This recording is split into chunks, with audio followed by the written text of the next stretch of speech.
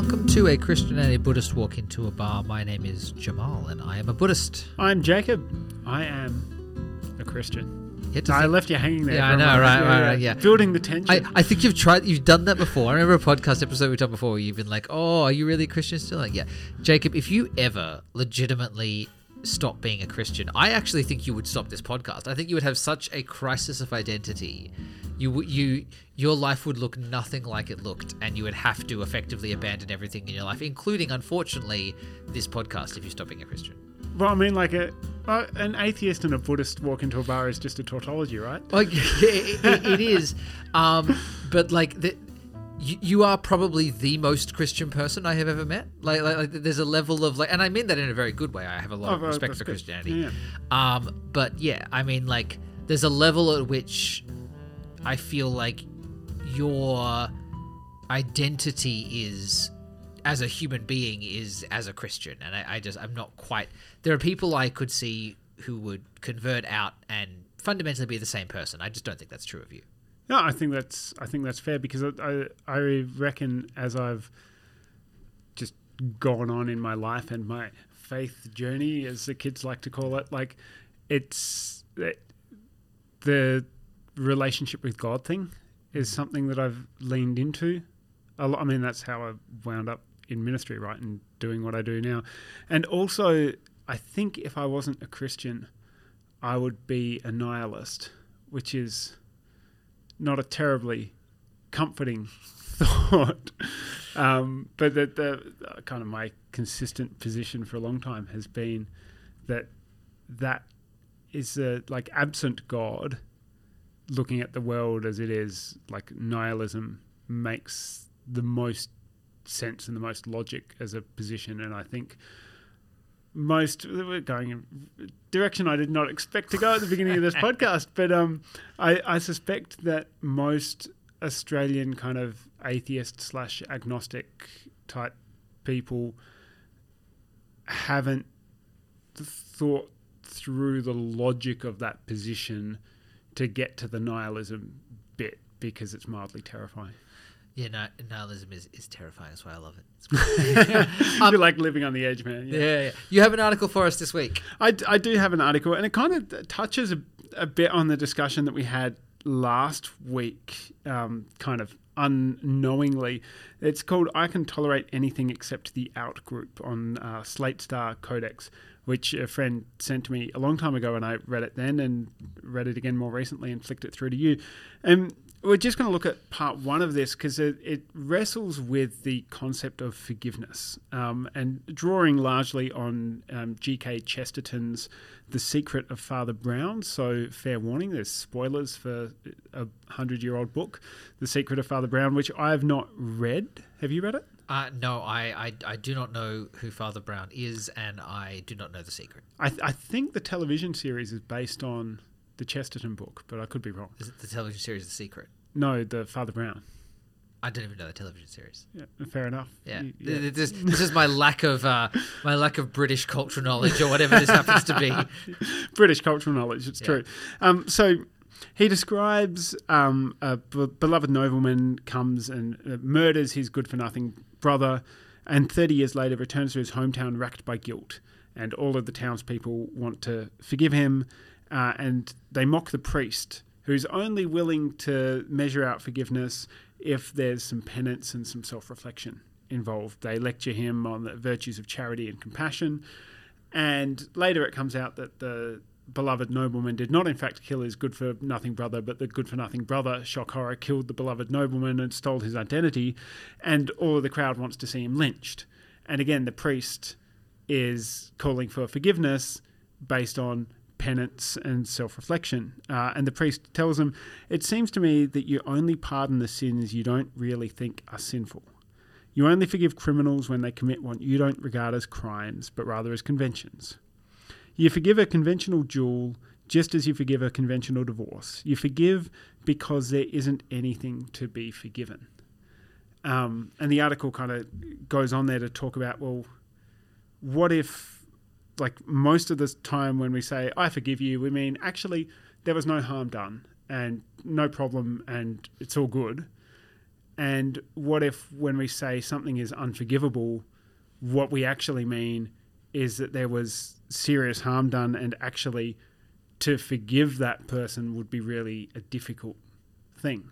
And so I thought this was worth jumping into after our discussion about the kind of expansion of the circle, or living as though our circles didn't have barriers around them and all of that kind of thing, because that seems to me to inherently entail conflict, because to encounter someone different than you is to, I mean, at the very least, is to, you could say, kind of sociology 101 kind of challenges your identity a bit, and how we deal with encountering someone different to us. But it also means that there's all sorts of confusions can arise, or also if you're going to act as though there's no circle, or it's all just one big circle, then you're going to find yourself in a circle with people who might do bad things and hurt you and hurt other people. And how do you deal with that?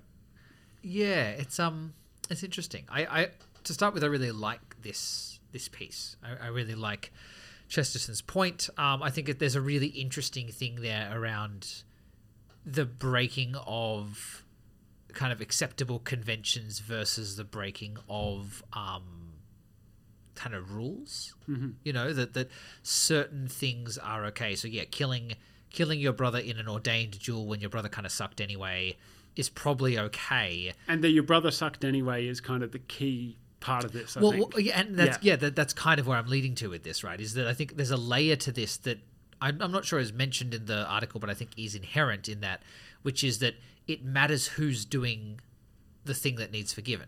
Yeah. You know, it needs to be forgiven, right? Like, you know, to use the divorce example there, right? I think there are lots of examples, and lots of examples through history, where for one party to divorce the other party would be punishable by death, but for the other party to divorce the first party is totally fine. Yeah. Right? Like, yeah, absolutely. And so that's a combination of the kind of, and I think here's an interesting layer.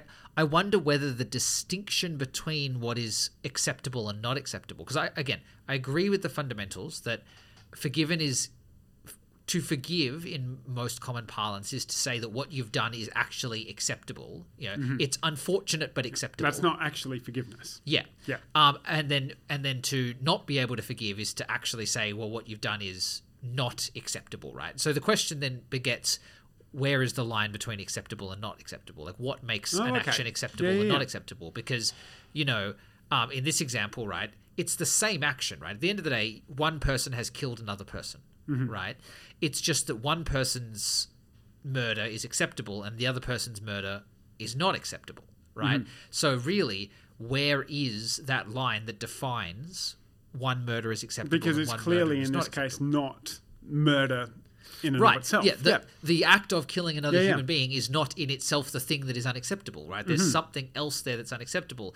And, you know, I think there are lots of ways you could cut that. There are lots of ways and I think convention versus rules is a really good way of cutting that. But I also want to go a layer deeper, where I think who does the act probably matters more than anybody else. And what is the acceptability of the person doing that act to do that act? That matters a lot. And again, to go back to our conversation last week, in-group, out-group, right? If you are in my in-group, you can do certain acts and that would be unacceptable for someone from my out-group to do. Yep. You can, and the closer you are to the center of the in-group, the more you can do those acts. And also, actually, who you do them to kind of depends on that in-group, out-group stuff as well, right? Right. Like, if you do an act to someone of the out-group, that's more acceptable than if you do an act to someone else in the in-group. Absolutely. And he goes on to give this fascinating example in the article about a post that he wrote where he was kind of criticised by a lot of his liberal friends, saying that the death of Osama bin Laden was a good thing. And which is not because they all thought Osama bin Laden was a lovely guy and everything else, but it turns out his group of progressive thinkers, like military action and that kind of thing, is all like, it's bad. Any death is a tragedy, basically, was the response, which is, not an unreasonable position to take on the whole, except that then when Margaret Thatcher dies, not that long Everyone's afterwards, dancing on her grave, and that whole same group is saying "Ding dong, the witch is dead," right? Yeah. And so why is that acceptable? So It turns out that for this group, Thatcher is much more of the out-group than ISIS and Al-Qaeda ever were. Yeah, and I think there's that layer, and I think an additional layer to go to our conversation last week again, which, this is probably just it's not a part 2, but it should be a part 2. But like, I think an additional layer to that, which I found really interesting, is that, if we go back to this idea that progressive politics wants to expand the circle and conservative politics wants to retain the circle, I think in its attempt to expand the circle, progressive people are, probably rightly, but very, very concerned with the people on the edges. So they're concerned with the people who are on the edges of the existing circle and the people who are just outside who they want to expand the circle to, right? Like that's naturally the people to be concerned with, because you're trying to make that bigger. So who are the people that get in as soon as you make it bigger? And they're probably less concerned with the people at the center of the circle. And I think there's an argument to that, because the people at the center of the circle have significant power, so you don't need to be as concerned about them, because, whatever, they're fine. So I think there's a good argument for that. But I think there's probably a greater reaction to a statement that is, oh, it's good that somebody who was just on the outs was killed, versus it's good that someone who was on the center is killed, right? So, when progressive people are focused so much on the edges of the circle, it is obviously a bigger problem to be critical of, or be metering out, perceived negativity or oppression on those edges, because that's against the movement. The movement is to expand. And there's also that, but to flip it as well, it's easier from that mindset to forgive Osama bin Laden, or at least not hold a grudge against Osama bin Laden, than it is to forgive Thatcher. Because within this particular think group, Thatcher's the one who's actually been opposing the expansion of the circle. Right. And you can, there's a whole different argument about how grounded in reality or not that is. And as soon as you switch the politics, bin Laden becomes a much bigger enemy than Thatcher ever was. Well, and again, if we say what's acceptable or not, what's acceptable is the thing that is in line with what you're trying to do, right? So Thatcher is trying to retain the circle, so that's unacceptable. Yeah. Whereas bin Laden is trying to destroy your circle and establish your own circle. That's more acceptable because you don't like your circle. Yeah. Yeah, basically, and that's where he goes in the piece. And we don't need to necessarily labour the politics of those two particular individuals all that much, but it does go to this question of how do you forgive someone with whom you deeply disagree? Yeah, and that is very interesting, right? And I think so. There's one more layer I want to labour on this one just a little bit. There's I was having or someone who's deeply hurt you. Actually, because hurt is a subjective as well as an objective thing, right? And two people could hurt you equally, but because you have a closer relationship with one of them, you might experience that hurt in a deeper way. I think that's key, right? So if we're talking about acceptability, if we're talking about, forgiveness is given only with acceptability, so therefore what is acceptability and who is acceptability? I think there's a really interesting point there, which is that people are more acceptable the less they've hurt you, right? Or people become less acceptable the more that they've hurt you. Yes. And I would argue that in my experience, people who are more progressive, people who are more concerned with the people on the edges, people who think celebrating the death of Osama bin Laden is worse than celebrating the death of Thatcher, are people who probably have been hurt by the center of the circle themselves more. So, the people that hate Thatcher are working class people, realistically, because Thatcher fucked over working class people. And a certain group of cultural elite. Yes, but who align themselves with working class people. Sure. Right. Yeah. Whose sentiments Again, were we hurt could get by, we could get into actually how real that is Yeah, or not, yeah, and there's the whole Howard's Battlers thing and everything else. But yeah, But yes, sentiments are hurt by working class people. And I think there's a really interesting point there that the people who are hurt by somebody find it much, much harder to find that person acceptable. And the same goes for a system. The people who are hurt by a system, to go religious on this, the people who are hurt by the Catholic Church, I think would have very little issue with not forgiving the Catholic Church. Yep. And so, there's an interesting, I don't know, there's something in that around that kind of that personal experience of oppression, that if you've been oppressed by somebody, then they lose a sense of kind of redeemability in your eyes. I find really interesting. Yeah.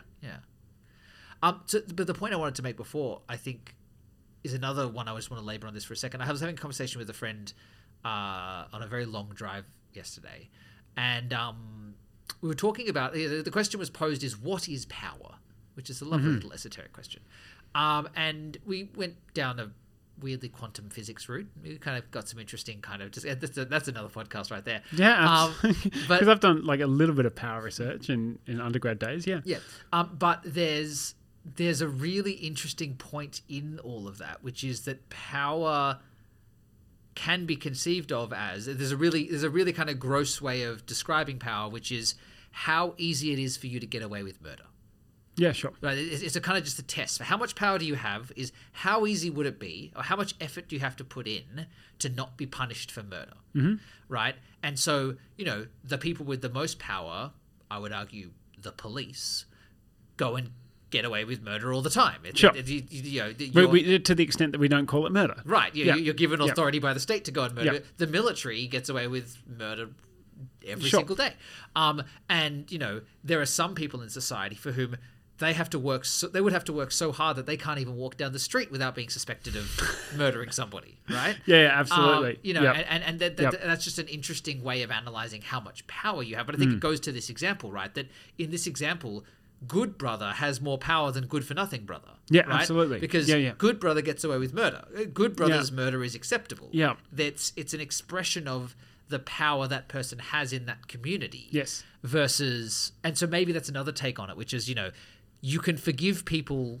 Oh, that one's a little icky. You can forgive people with power in a way that you can't forgive people without power. Right, but you're talking about an is, and I'm interested in the ought, right? Okay. Like which is how do you, in the hypothetical, forgive the people without power? Like if forgiving people without power is the more difficult thing to do on that, like on that telling of events, like how do you actually create the structure within yourself, let alone within wider society, to be able to forgive those people? So there's a little known philosophy, religion about this called Buddhism, right?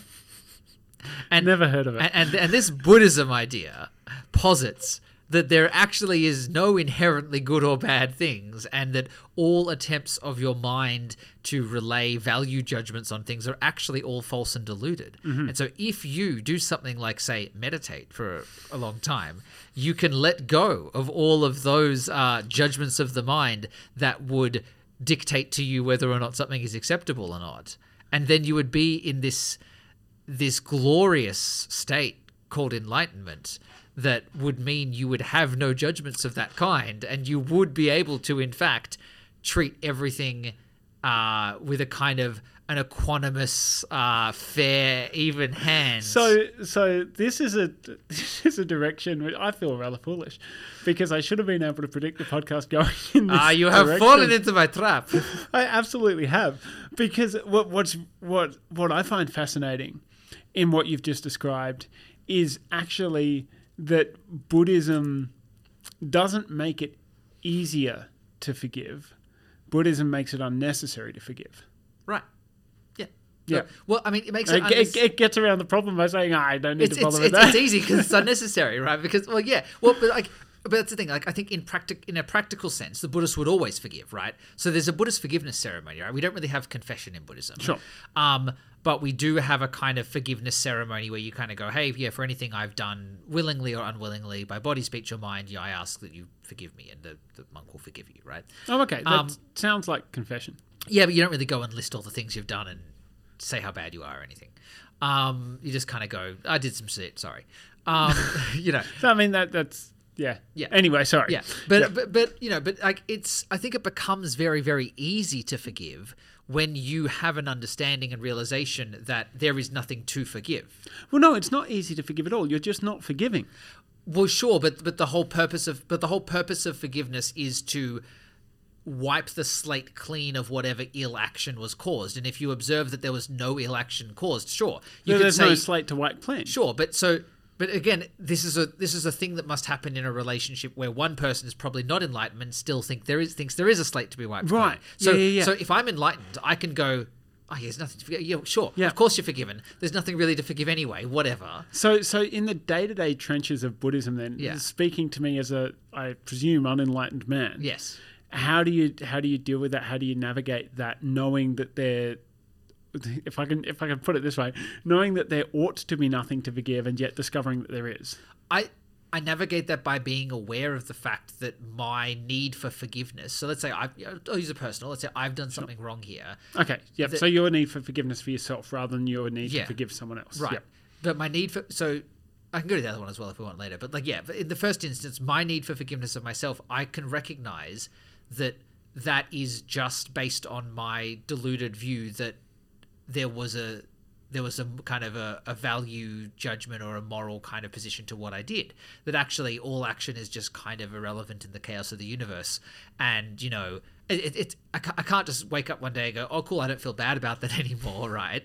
And I do apply a layer of practical, like, well, I still live in the world and I still live and you can't just willpower your way out, right? Which is kind of where we got to the end of last episode, right? But I think where I end up with is, the more Buddhist I am and the more in line with my teachings I am on any given day, I am much better at forgiving myself. I just forgive myself. I just do it because I'm like, well, I know there's nothing to forgive, but I also kind of know psychologically I kind of need this, so I'm just gonna. So you release yourself. I'm just gonna release. I'm just gonna do it, right? Because it becomes so easy to do because I know that I don't need to do it, except for the fact that I need to hear I need it to be done. So I can go through the motions knowing they're just motions and are kind of unnecessary, because knowing they're unnecessary, it's harder to give proper forgiveness when you genuinely think that you've fucked something up. So probably the more pertinent example there is not one where you feel you need forgiveness for something, but where you need to forgive someone else, where someone else has harmed you. And the same thing happens in that case, right? So, and again, it's harder because I think when someone's harmed me, I am not observing the other side of it. I'm not observing the kind of the need for forgiveness in the same way because I'm not experiencing it. I'm only observing the harm, right? Sure. I'm feeling and observing the harm. And again, as a Buddhist, what I would do in that scenario, if I'm being a good Buddhist as much as I can be, is, I would sit with that emotion. I would sit with that harm, with that pain, and I would realize that my reaction and my feeling of hurt is just a delusion, is just caught up with my own attachments. And that if I can, and let's say I can, let go of my attachments that, let's say somebody came and punched me in the face and I was like, well, that really hurt, and like emotionally as well as physically. Yeah.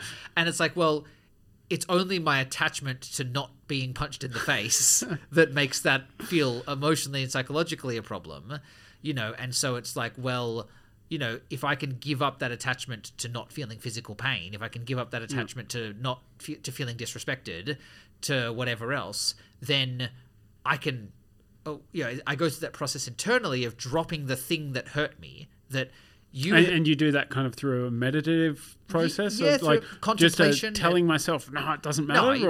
Right. It's contemplation. It's contemplative, right? Yeah. But you feel the emotion, you accept the emotion, you realize that the root cause of that emotion is actually your own attachments, not what anybody else did.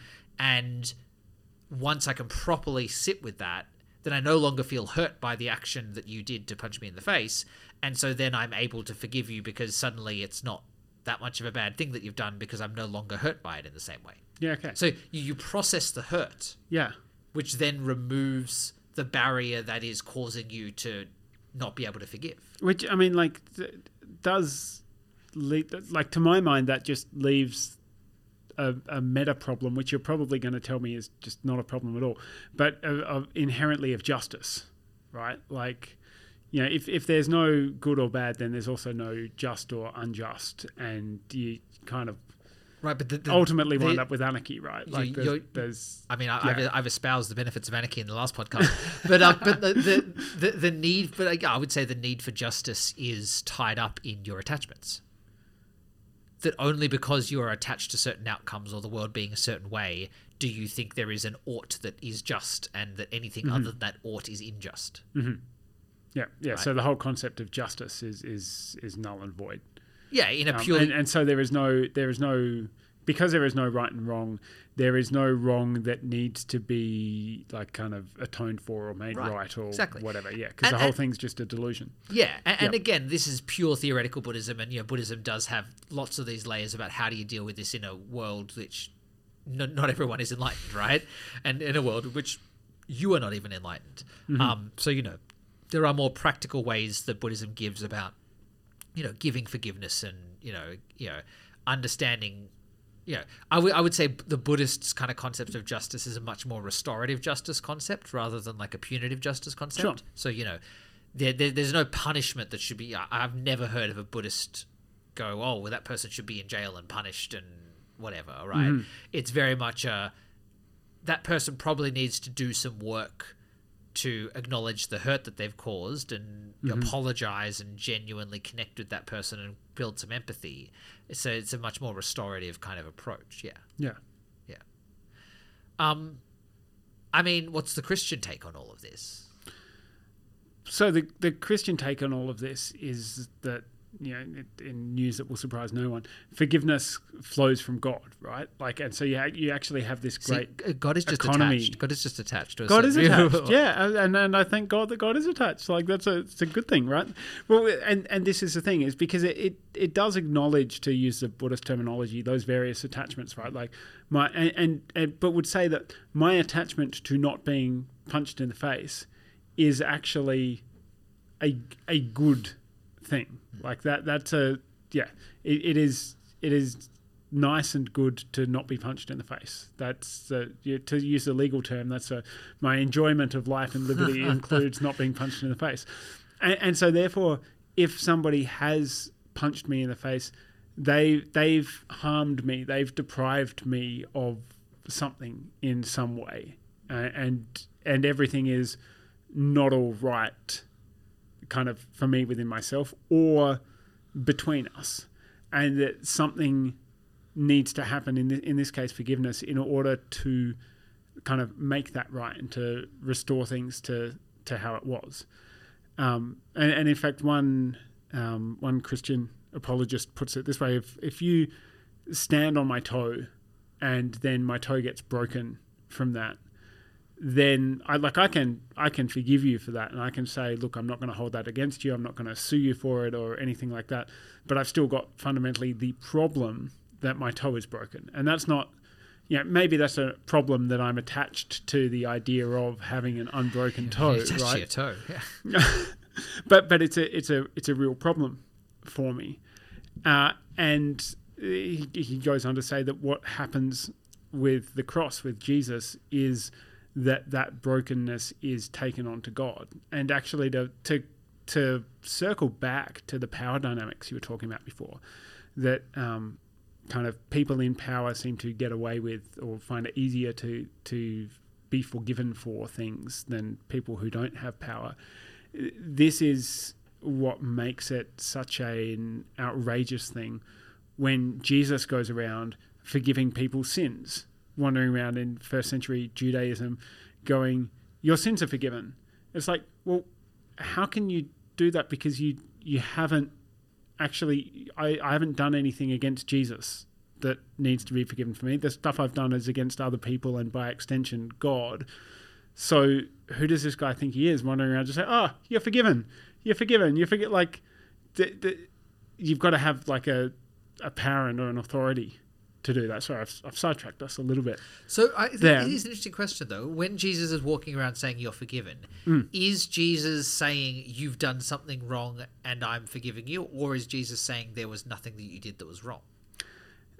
Jesus is saying that you have done something wrong and I've forgiven you. Or there is, maybe a better way to put it is that there's wrongness and brokenness in your life. And we could get the first century Jewish conception of sin is a bit more complicated than that. But Sure. yeah. Because I guess this brings us back to probably the real point of this article that we have deftly sidestepped, which is, how do you forgive someone when you truly believe they have done something wrong? I think we've firmly established how that forgiveness is generally only considered necessary when there is a wrong. And I think we've firmly established that for most people, forgiveness is probably impossible, right? That we cannot and do not forgive when we feel like there has been a wrong that has been occurred, and only once we drop the concept of that thing that happened being a wrong, which I think, there's lots of examples of people forgiving over the course of time, or, when situations have changed or whatever else, right? But I think broadly speaking, for most people, when anybody forgives, what they're really saying is, I'm okay with what you did now, rather than, I don't think what you did was wrong. But I want to push back on that a little bit, actually.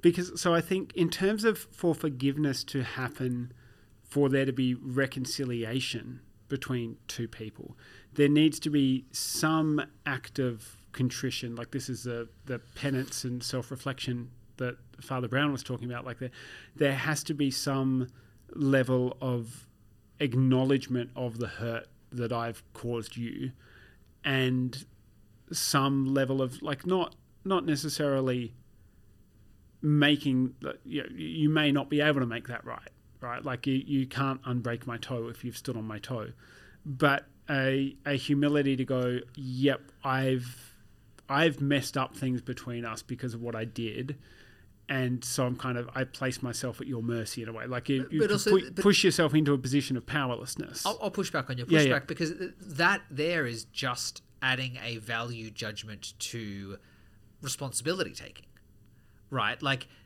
that's all that is doing, is saying that we value accountability. And so people who are willing to be accountable and willing to take responsibility for their actions, that their actions are essentially lessened in extremity due to the fact that they're willing to take responsibility. So that's one part of the story. That's actually if we're going to continue to get on as people, because there's something bad has happened. Sorry, I'm using all these value terms, but something bad has happened between us, that there's a rupture in our relationship that I can't trust you again until there's a certain level of contrition from you, or some stuff needs to happen to repair the relationship in order for me to trust you again if you've wronged me. But there's another aspect of forgiveness, which is it's not saying that the bad thing didn't happen or that it doesn't matter, but it's a willingness to let go of it, which we in my experience is always an imperfect thing, right? Sure, but I guess my argument is that willingness only arrives once you have dropped the value judgment of the bad thing. No, see, that's where I disagree completely. And I want to quote Nadia Bolz-Weber, who is a wonderful tattooed pastor. You would love her, actually. But she says that forgiveness is not saying it's okay. Forgiveness is saying that what you did is so not okay that I'm going to refuse to be connected to it anymore. Like, I'm not going to let it have power over my life. I'm not going to let the hurt control me.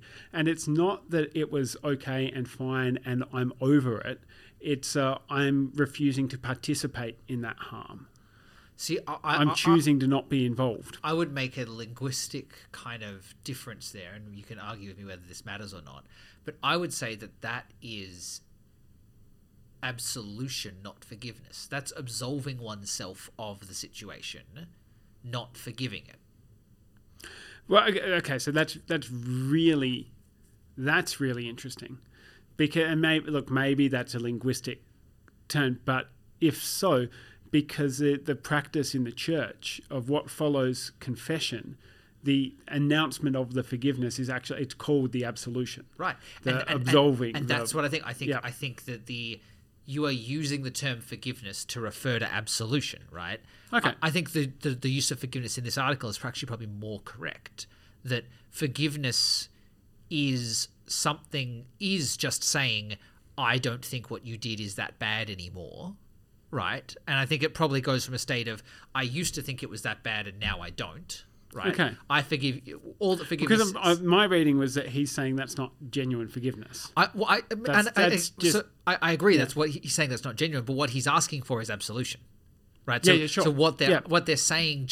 So again, my position is maybe that forgiveness is impossible, right? That genuine forgiveness as forgiveness is impossible. It is, as human beings, pretty much impossible to say, I think what you did was wrong. Yep.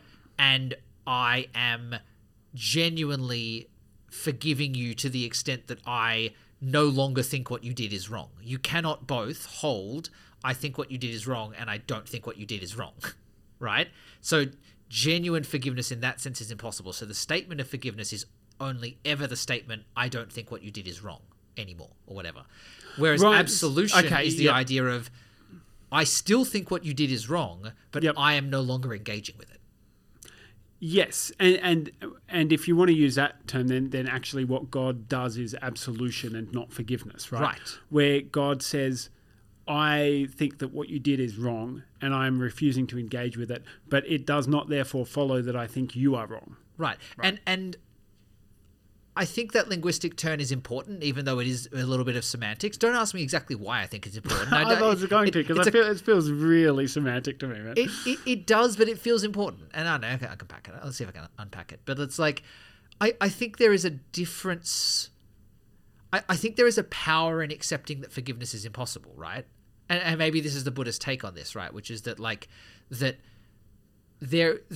if you try and find a world where when you say when you say forgiveness you mean absolution, but actually you're fine to say forgiveness, I think what you are then doing is you're accepting the moral judgment on the action, right? So to say, well, it's all forgiveness, and if we accept that forgiveness means I think I no longer think what you did is wrong, you're accepting the fact that there is a normative moral judgment that says you ought not to have done that, right? The thing you did was wrong by God. It was objectively wrong. Sure. That there's no world in which what you did was right or ever will be right. It was objectively wrong. Sure. However, I'm happy to run with that. Yeah. And to say, well, what I'm doing is forgiving you is to say, well, I know that what you did was objectively wrong, but also I'm not holding it against you. I'm okay with the fact you did that, right? And I think it's important to me to define that differently from I know what you did is the absolution argument, which is I know what you did is objectively wrong, and I'm no longer going to engage with the fact that you did that. Essentially, I'm going to drop the fact that I'm going to disconnect my view of you or how I interact with you from the fact that you did that. And I think that's important to talk about that as different from the idea about going, well, actually, I know what you did is wrong, but also, that I am okay with the fact that you did that, right? It is important. I think there's a difference between disconnecting with somebody who did something, or disconnecting with the wrong that somebody did, and genuinely saying that they did that wrong, but you are okay with it. You're comfortable with the wrong that happened, rather than just ignoring it. Right, but I don't think that that's how wrong works. And I'm not saying that you're, well, maybe ultimately I am saying that you're ignoring it. But I don't think that wrong is something that you become comfortable with. Maybe we kind of become desensitized to wrong at a certain level. This is it, right? But that judgment is the objective normative judgment that says you can never become comfortable with it because it was always wrong in the eyes of God, or always objectively wrong. Whereas I guess from a relativist Buddhist perspective, I would say that you absolutely can become comfortable with it, because you can realize that actually it's only your attachments that make you think it was wrong, right? So there's to me, that's an important distinction, because in Buddhism, I don't want to ignore that, right? I don't want to hold on to a world in which I know you did something wrong, but I'm just going to move on from that fact and treat you like you didn't do it, and I'm going to absolve you of whatever that is, right? Because to me, doing that is to still buy into the concept that it was wrong in the first place. And it's important to me as a Buddhist to acknowledge that my view that it was wrong at all was the thing at fault here. Right. Whereas to me as a Christian, it's important for me to acknowledge that actually it was fundamentally wrong in the first place. And that if I'm going to pretend that it was not wrong, then I'm deluded. Yes. Yeah. Whereas I'm saying you're deluded by thinking it was wrong. It's a fundamental difference between the approach, right? Yep. And again, and that's why I'm finding it important to call what I'm doing forgiveness and what you're doing absolution, right? Sure. And I'm happy to run with those terms if you want to run with those terms. And I just to kind of close off before we got into the semantics of like in Christianity, and certainly for me, this is what seems to work best insofar as I'm able to do it, is that the way that absolution works and actually being able to let go of the hurt that was there is acknowledging that it was still hurt, because you don't want to pretend that actually it wasn't and that everything is just all okay. But also to be able to leave that hurt with God rather than needing to carry it myself. Right. And that's where the whole Jesus thing comes in, because he takes, or like God is the one that can deal with it and demonstrate. And I think if you look at the practical lay-based Buddhism approach to it, probably looks quite similar to that, right? Yeah. But I think I've noticed some remarkable similarities in this until 2 minutes ago in this whole conversation. Yeah. Yes, I think there's just a distinction between that and the enlightened kind of approach to it, right? But though it does remind me of this time a Christian and a Buddhist walked into a bar. Yeah. And they walked into the bar. I would think one of them would have seen it. They both got hurt badly, and that was objectively terrible. Someone should put some signage on that bar. Sorry. Nasruddin needs a job putting some signs up. Please, not Nasruddin. That's not going to make it safe. No, it's not going to be Nasruddin. No, today there is a Zen monk in the bar. Okay. A Zen monk sitting in the bar. And they're trying to compose a kind of a Buddhist saying. But also trying to compose a Buddhist saying that's going to sell a lot of self-help books. What are they called? Those sayings? So a koan's a question. Oh, okay, right. And actually, we can do an episode on koans in the future. Well, that'd be fun. But yes, he's trying to compose a saying that can also be the title of his self-help book. And his kind of productivity manual of just like, he's a bit of an entrepreneurial kind of Zen Buddhist, wants to get in on the self-help craze. So, he's writing this productivity manual, and it's like, how do I bring Zen into this? I don't know. And they talk with the Christian and the Buddhist. And at one point they goes, I got it. Know what it is. Be patient and achieve all things. Be impatient and achieve all things faster. Yeah. Yeah. Yeah, I like that. Yeah. Which is definitely the productivity manual that Kevin MacLeod would write with his very patient and excellent music. Probably. Yeah, I'm surprised. I don't have to forgive you for the joke this week. There was no harm caused. Yeah, very good. You can write in your jokes and forgiveness messages to christianbuddhistbar@gmail.com. You certainly can. Or you can find us on Facebook and walk into a bar with us in Canberra. Yeah. We might see you there.